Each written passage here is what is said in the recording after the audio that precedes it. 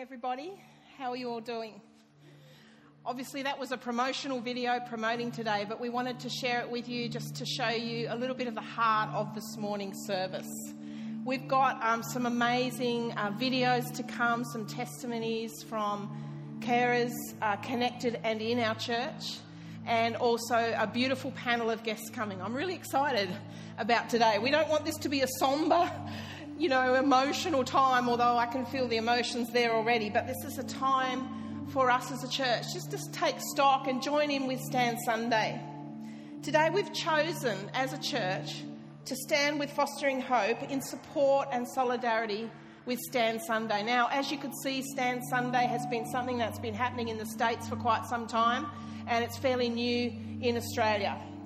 And Fostering Hope are doing a great job here in little old Hobart in just sharing the story of Stand Sunday, where we stand together as a church, standing this morning in solidarity, although you're actually sitting at the moment, in support of children in out-of-home care, their carers, and a system which is designed to bring support.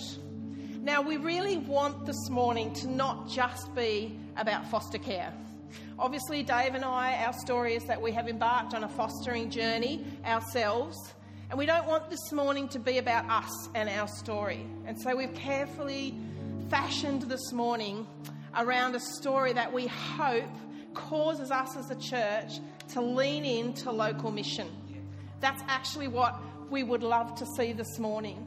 Sure, if you want to become a foster carer, you can, but our role this morning, I believe, is not to try to recruit carers and try to talk you into becoming a foster carer. So I just wanted to say that from the outset.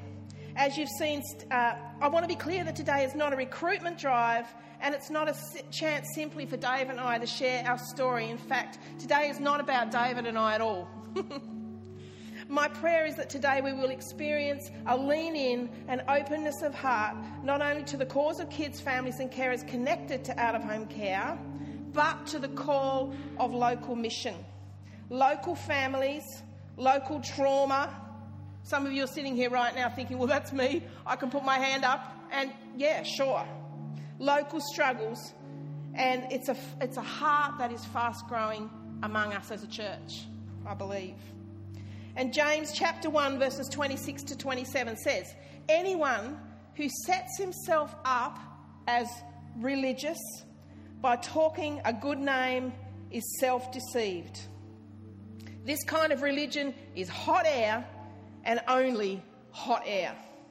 Real religion, the kind that passes muster before God the Father, is this: reach out to the homeless and loveless in their plight.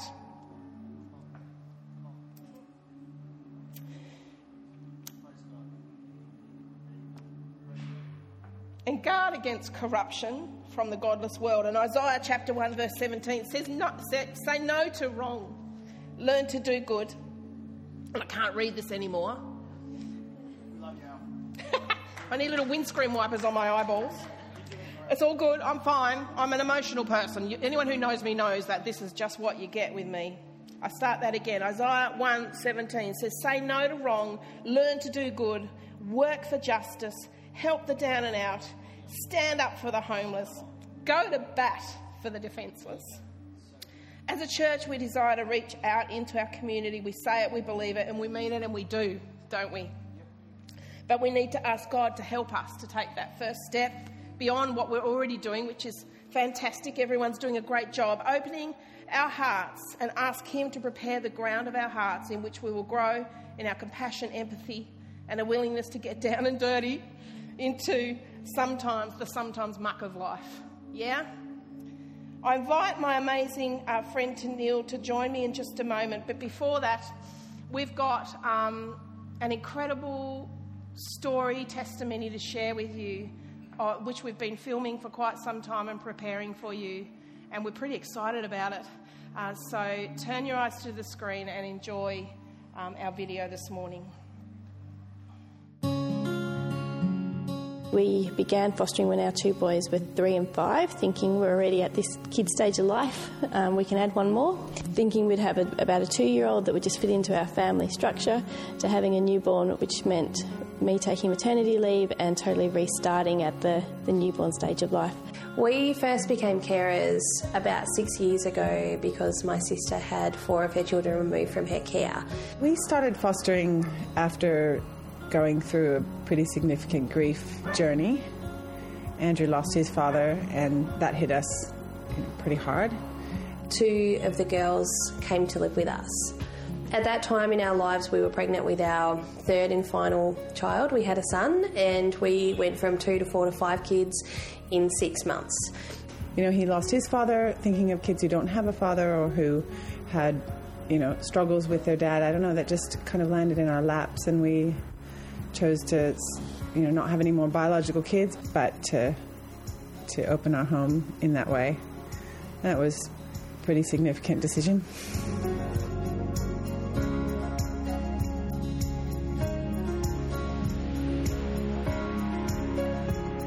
We have 2 boys as 2 biological sons, and we've got 3 extra boys who have entered our home through foster care.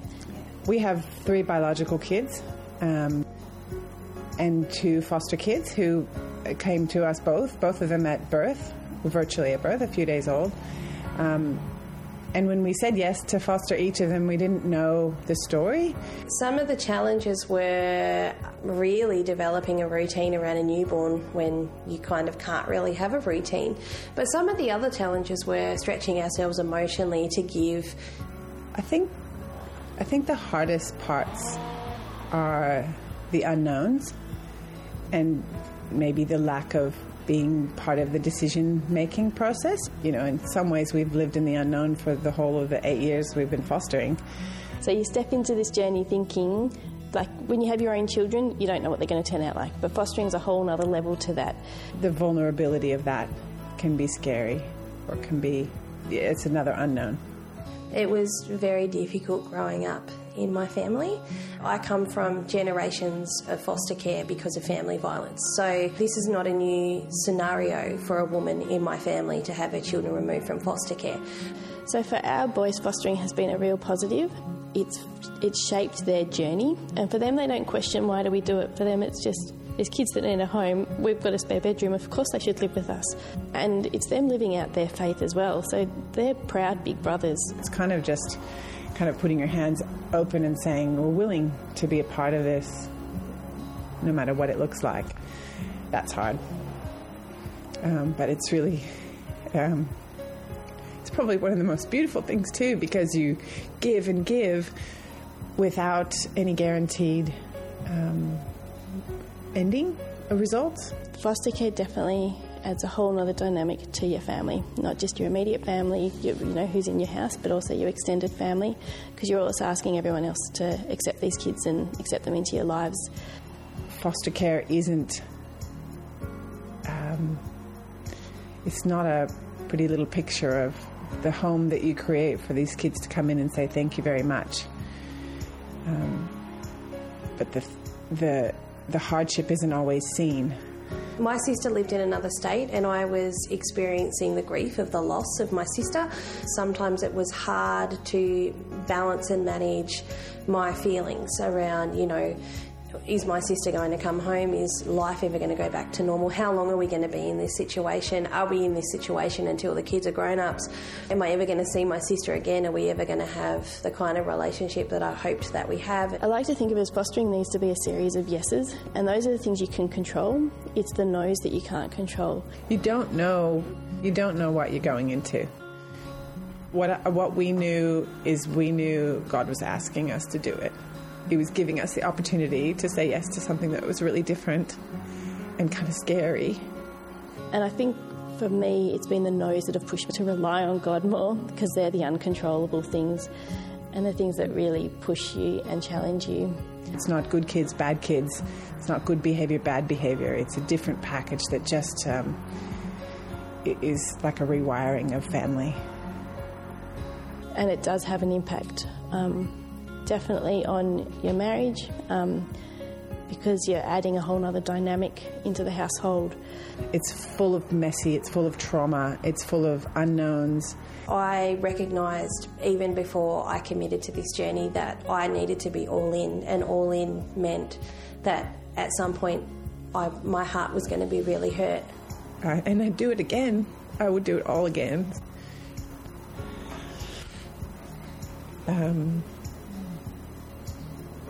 Because the hard stuff's really worth it. I don't want the easy road. I don't want to... Restoration is messy, and I guess true empathy is choosing to sit in the bit in the middle that nobody likes to talk about and talk about it. I still had maybe just the desire for a pretty little box of a family, and not that foster care isn't pretty, but it's messier and it's different. That's how God works so often. When we're in the midst of tragedy and crisis, we don't actually, and we think God's not working for us, we don't know all the other people that need to be lined up, and God needs to, what's happening in their lives. The days that I really want out, I think about what out looks like, and I don't want that. It's not actually better. I want in, and I want in further, and I want to do it better, and I want to honour God with what He asked me to do, and not shy away because it's just so unendingly hard.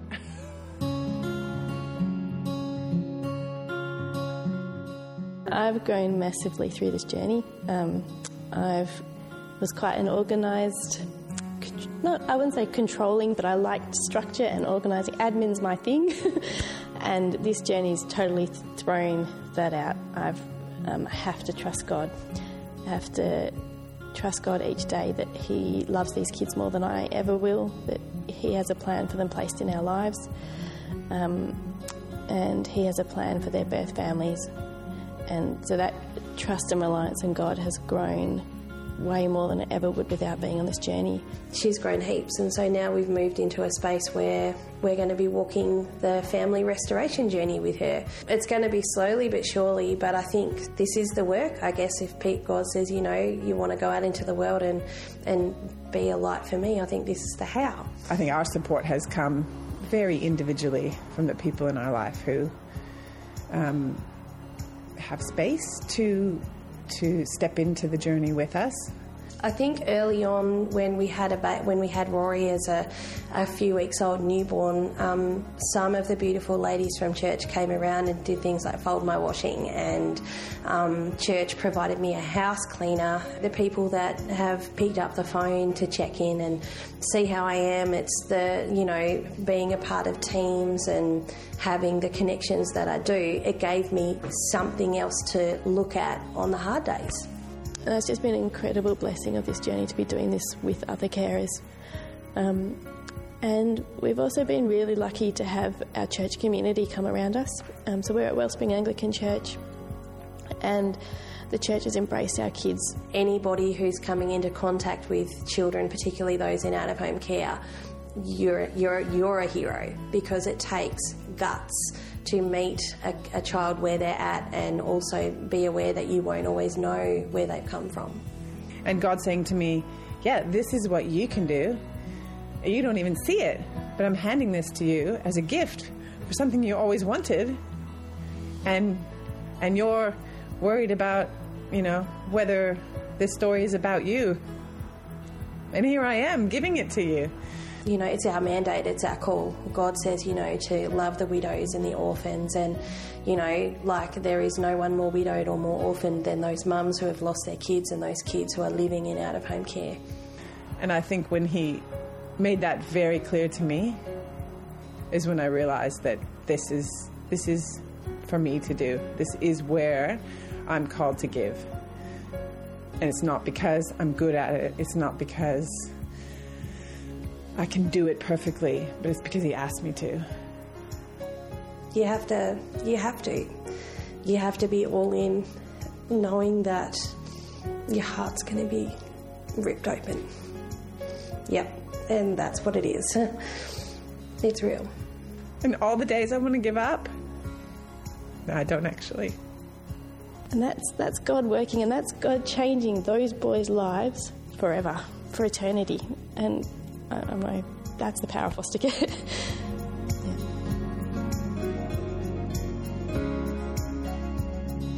Give him a hand. Come join me to kneel. Wow, what an amazing group of testimonies there. You can always watch that again online later. And meet Tennille, who will introduce our panel this morning. Sure. One of the stars of the movie, of the video. Good morning, church. Good morning to everybody at home. It is my great honour and privilege to be here this morning to be talking about something that is obviously very close to my heart. It is where my passion comes from. It's a big part of who I am. And so this morning I'm going to host a panel, and we're going to have some discussions about what it means to be a carer in the out-of-home care system this morning. So this morning I've got Jono. Some of you guys might be very familiar with Jono. He's usually in a onesie. Yeah, he's usually in a onesie. Yeah. Actually, I'm surprised you didn't wear it, Jono. Yeah. I heard, Jono, that somebody has donated money so that you can get another onesie. Is that right? It's more than one onesie. More than one onesie. Excellent. So Jono also serves upstairs with our beautiful kids. And so, and he has a story himself which he's very generously offered to share with us this morning. And we've got Angelique, who some of you may remember or some of you may know. Angelique has had a very significant impact on my life, but she works professionally with kids and families who have been in and around the out-of-home care system. And lastly, and beautifully, we have Senior Pastor Dave, and obviously Dave and Alex, you guys would be aware, have been themselves on the journey as foster carers. So welcome, and obviously Senior Pastor Alex, again, she's just here. I should be polite. They know who I am mostly. I know, but still. So it's... Some of the topics or some of the questions, I just wanted to make a little disclaimer before we proceed this morning. If you're feeling triggered or if you're feeling like this is a bit of a sensitive subject to you, we're completely around that, out-of-home care touches people by and large in ways that we can't even imagine. So I just encourage you to take a walk, make a phone call to somebody that you love and loves you, and there'll be tissues around, or feel free to take a walk and get some fresh air. Yeah, great. So, excellent. So, the first question I have this morning is, Dave, if it's okay to start with you. What did you think out-of-home care was before you guys sort of embarked on this journey? What were your ideas? I think I remember Alex and I both went on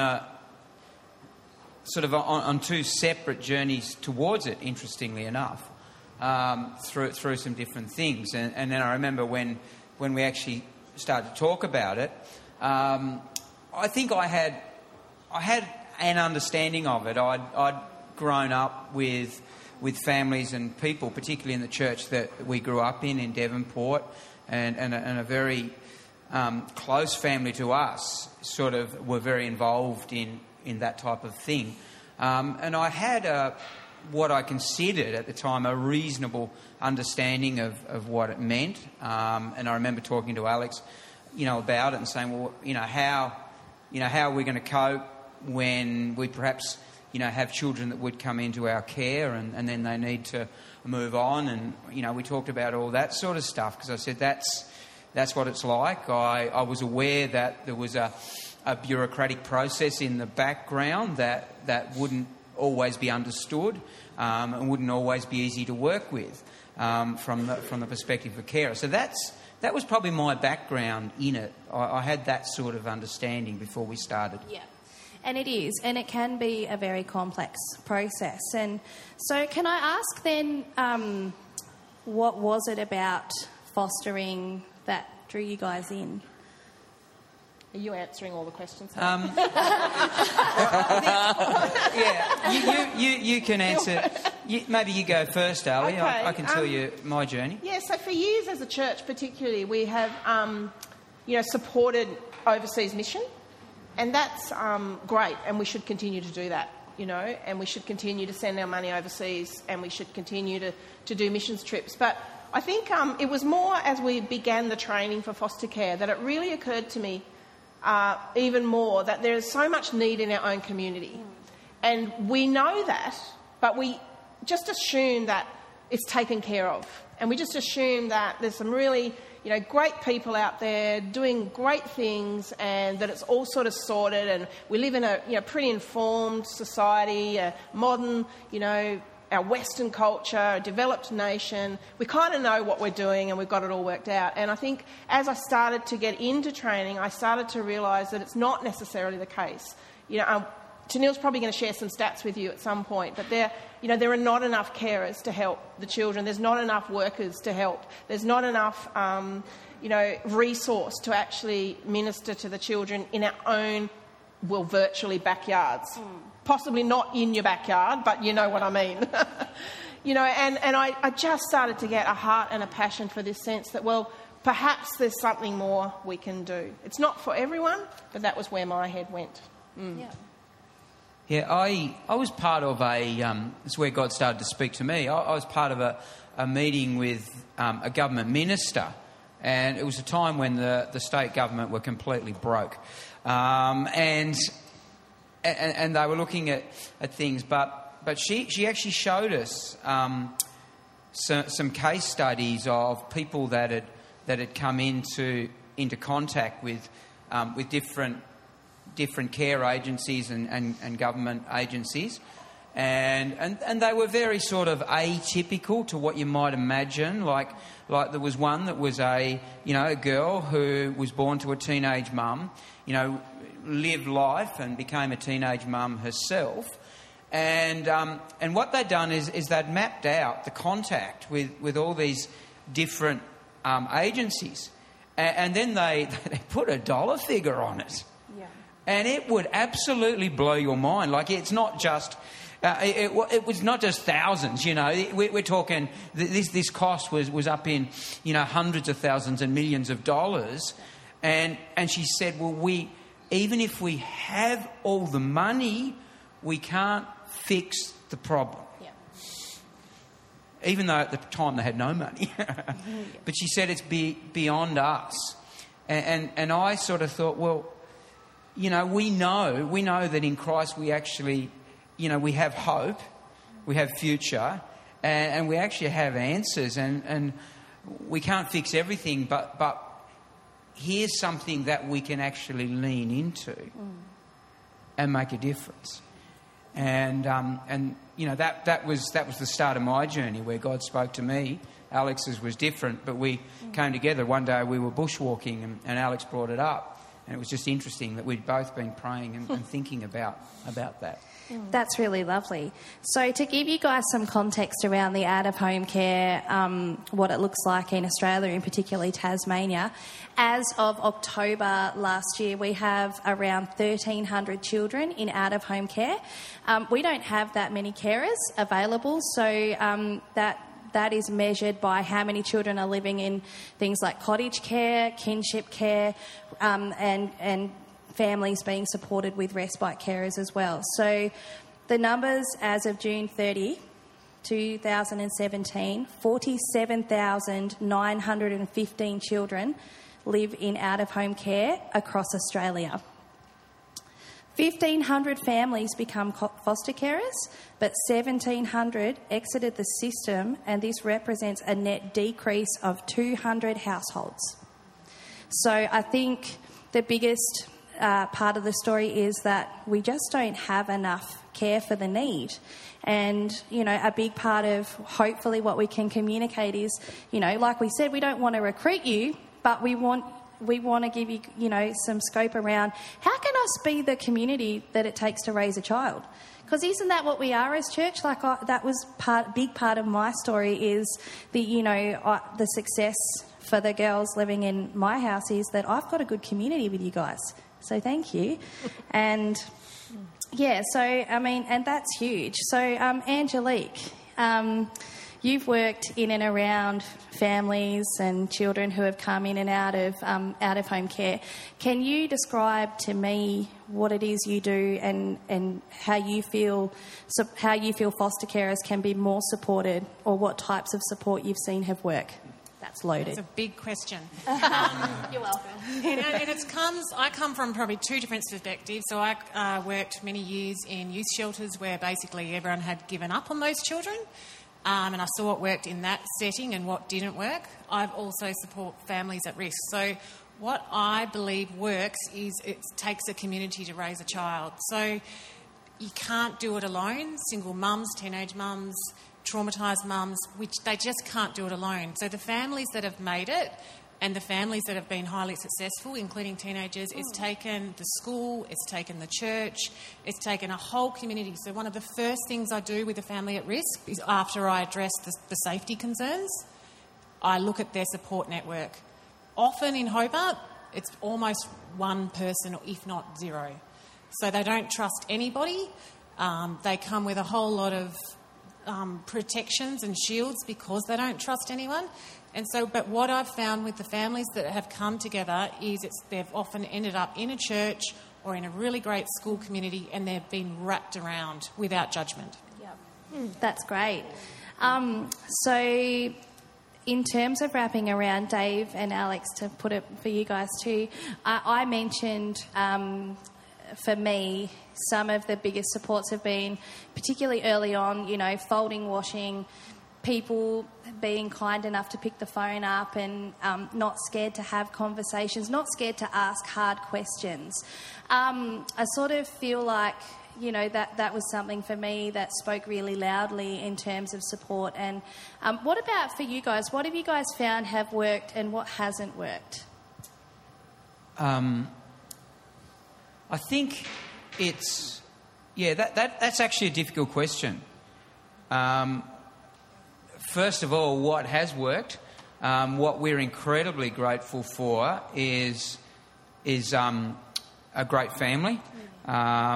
We've had, incredible support from my parents who are just, amazing champions to be able to have the capacity, even in the stage of life they're in, to have the capacity to actually include our kids in their world amongst a whole lot of other grandchildren, and to accept those kids as they come, with all that they are, and really what we're talking about here, that is the difference between working with kids that, and I hate the term to use normal kids, but kids perhaps that haven't been through what some kids in out-of-home care have been through, is we're talking about trauma.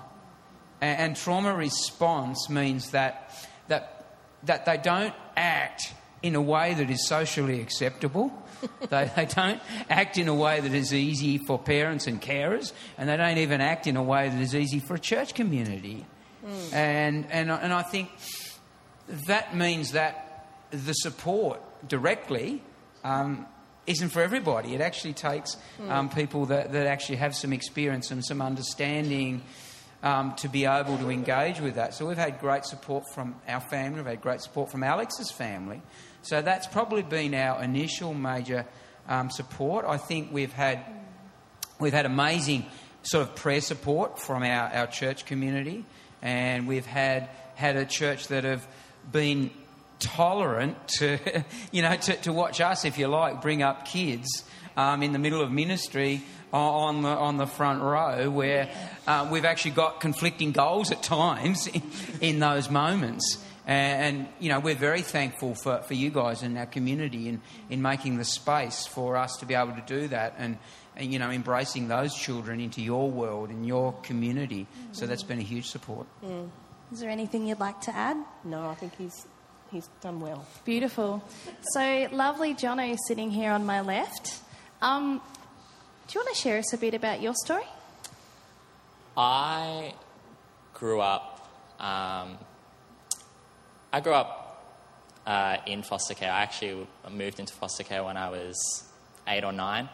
My father passed away from a heart attack suddenly, and Mum got diagnosed with a variety of mental illnesses, so she wasn't able to take care of us, and so we got moved into a home very young. My sisters were each 3 years younger than me, and it was sudden. I didn't have time to sort of process a lot of things. If I'm honest, I probably have processed things in the last year or two. Yeah. So, and I spent a year in a home in Queenstown. Don't actually remember too much about that home. I do, it was interesting. I'll leave it at that. Yeah.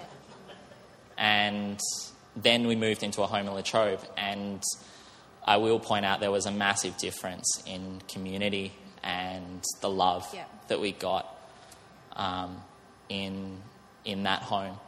And that was a massive difference for us because, as has been said, kids come with a whole heap of stuff and the kids don't even know what it is.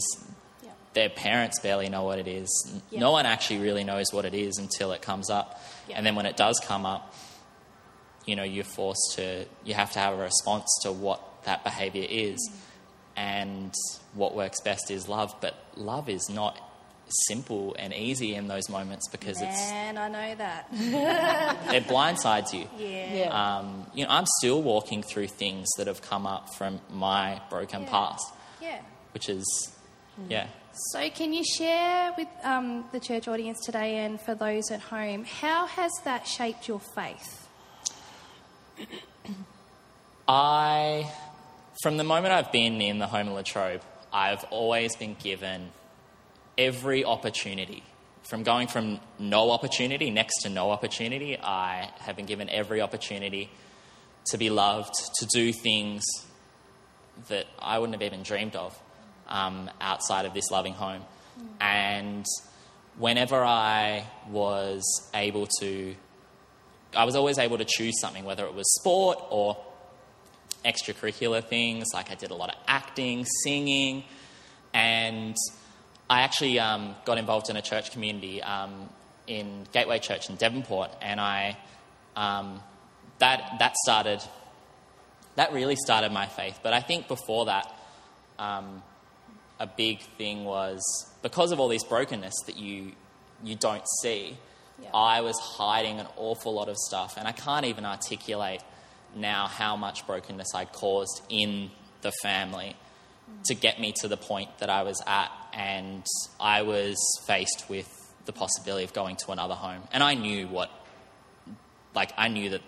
sort of unknowns that meant. Yeah, wow. And I remember going outside and I was completely broken, and I didn't have a relationship with God. And I remember, but I knew in myself he was there, but I hadn't experienced him or anything. And I remember praying a very simple prayer. I said, God, if you're out there, I don't have this. I am completely lost.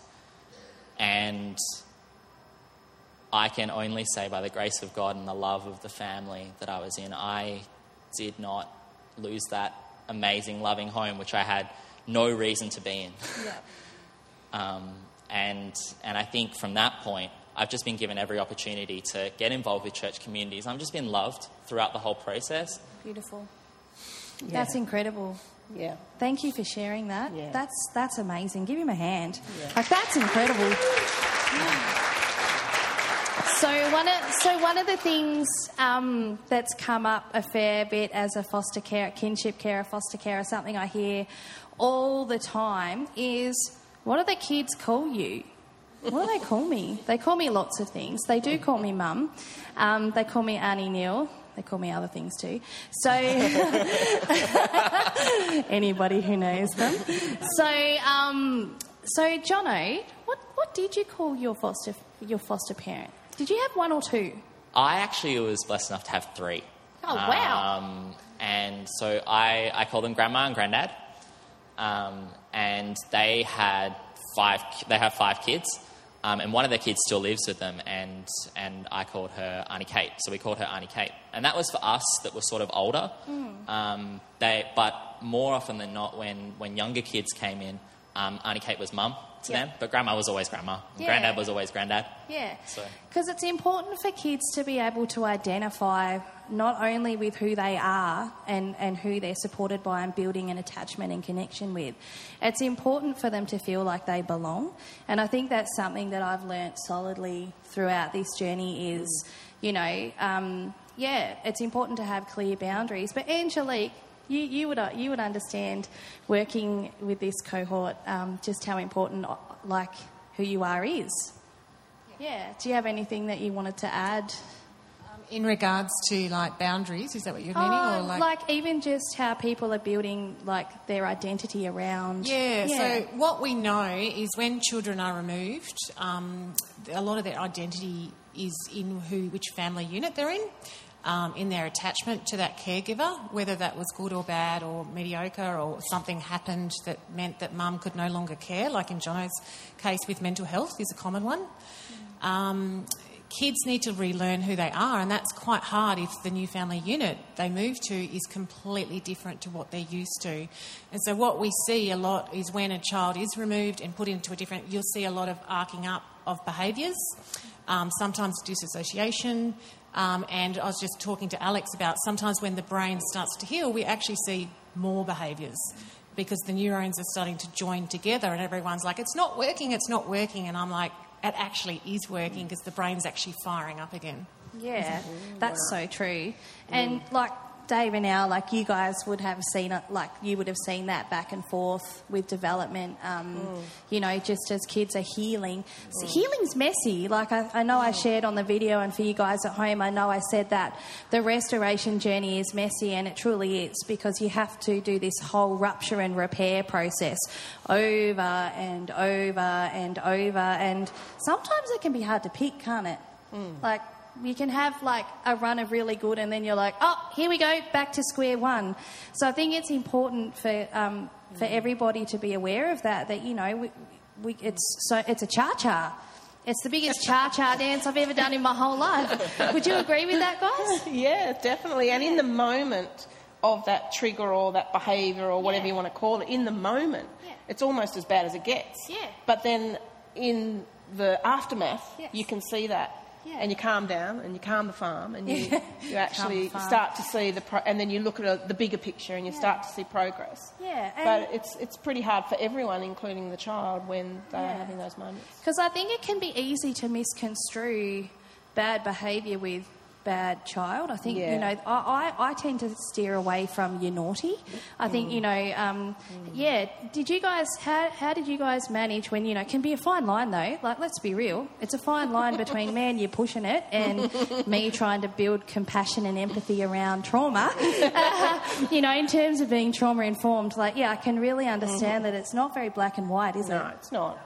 It's not. And there is an element of their behaving, misbehaving. Yep. There's usually an element of that in the mix of it all. Yeah. But to be able to actually be big enough to step back from that at least to a level emotionally, and then help the child that actually this is a trigger, actually this is trauma, actually they're not a bad kid, actually. But it's much easier said than done. I think for me too, having to... I was brought up in a particular way, and I guess all of us actually, that family of origin and the way that we've understood things being done is your reference point, whether it's good, bad, or indifferent. And I'm very thankful for my upbringing, but I started probably from that reference point. And it just didn't work, with all due respect to Mum and Dad. Because we were dealing with something really different. Yeah. And I found with particular trauma stuff that you sort of confronted where it was at, and there was no end to where it could escalate to. Yeah. Absolutely no end.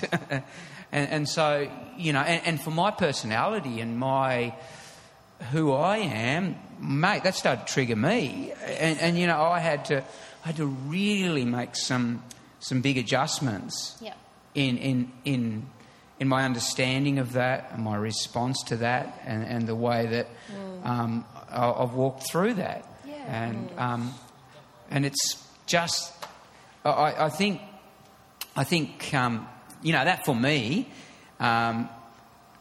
it's still not the hardest part of foster care, but that for me has been the thing that actually I've had to learn on the run and get my head around, and we're still learning and we're still working it out. But it's just the way it is. Mm. Yeah, and I'd agree. A lot of it is flying literally by the seat of your pants. Like, I don't know if you've seen me, but I definitely don't have it all together. I'm definitely learning day by day, even nearly 6 years into the journey. There are things that can wobble me off balance and can be really confronting and conflicting and lots of things at the same time. And I think we've covered everything today. Is there anything that anybody would like to add for these guys here and anybody at home? Is there anything, any partingness that you'd like to... Partingness? I just made a word up. I do that. I really pray that today is more than... As weighty as this is, what we've shared in our own journeys, I really pray that today is even bigger than that for us as a church, that we can understand perhaps a glimpse. Dave's going to close in a moment, and a glimpse of perhaps, how our response to people and to where they're at, and people from all walks of life, people from all ages, not just people in out-of-home care, people in all sorts of situations. I'm just really, my prayer, I guess, is that it changes us somehow. Even today, you might not sign up to be a foster carer. That's not our goal necessarily. You can. I know Fostering Hope would love it if you do. Yeah. And you can come and talk to me about that. They're having an information night on the 22nd, Tuesday night, 22nd. Come and ask me if you are interested. But that's not necessarily the goal of today. It's just that leaning into the possibilities of being that hope in our community, being that point of, I can't think of the word, connection in our community, but there was another one that will come later, 3 o'clock in the morning. I'll text you all. And so Dave's going to just bring a close now and close the online in just a moment too. Yeah. Excellent. Fantastic. Well, thank you, Tennille. Thank you, Jono. And we're really proud of you, Jono. Yeah, so glad. To walk the journey you have and to be sowing in, making a difference and continuing to walk that journey out, whatever that is. We are really proud of you. Well done. And thanks, Ange. Thanks for your experience and I think for us just even having you in our world, in our community and what you've been able to bring from a professional level and, balancing that with your faith and who you are has been brilliant. And Tennille, I love you too. You're a true winner. Totally. I've said before, little girl, I'm going to cry now. That's all right. We have tissues.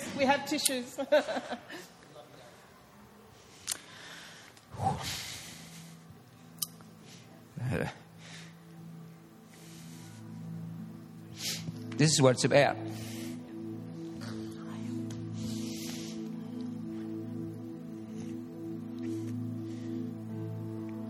Alex and others here and others that have been on the journey,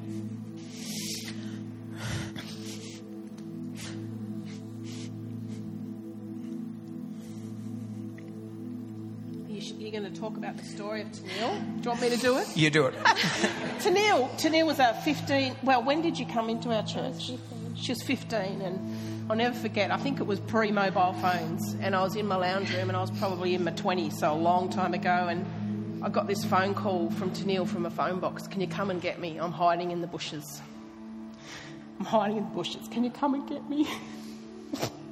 And I went and got her, picked her up, we went home, and we just loved her, and We've spent years just on that journey together and seeing Tennille come out of generations of family violence and making choices literally every day to step up, literally every day, to step up and to change a culture of a family and a line of generations.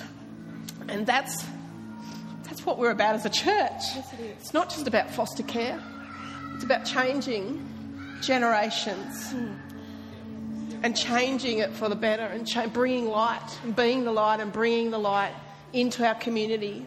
And we've been placed in Moona, but we don't see ourselves as just for Moona. We see ourselves as Hobart, but we've been placed in this area for such a time as this. And Tennille is testament of someone who was loved by the church, who was carried by the church, who friendships and people just came around, and story after story of people in this room. I'm a testament to that. As a 15-year-old girl, I was broken and rebellious and lost and gave my heart to Jesus, and I said, God, I want to be your friend, and I let myself be enveloped by the family of God. And the family of God means so much to me to this day. It's probably why we're pastors, well, in my case, because I understand the value of the family of God and the beauty of the bride of Christ and how it can work. And this is what we're about as a church, I think. And I think it's not just about foster care, you see? No. It's about loving and helping and understanding beyond the displayed behaviour. Because I had a lot of behaviours. She had some behaviours. She had some behaviours too. So, anyway, I think time's getting on, Dave. Are you going to be able to pull yourself together? I can. We need to bring in the constabulary here. I've got it. You all right? Okay, thank you. Let's give them all a hand. Well done, guys. You're all awesome.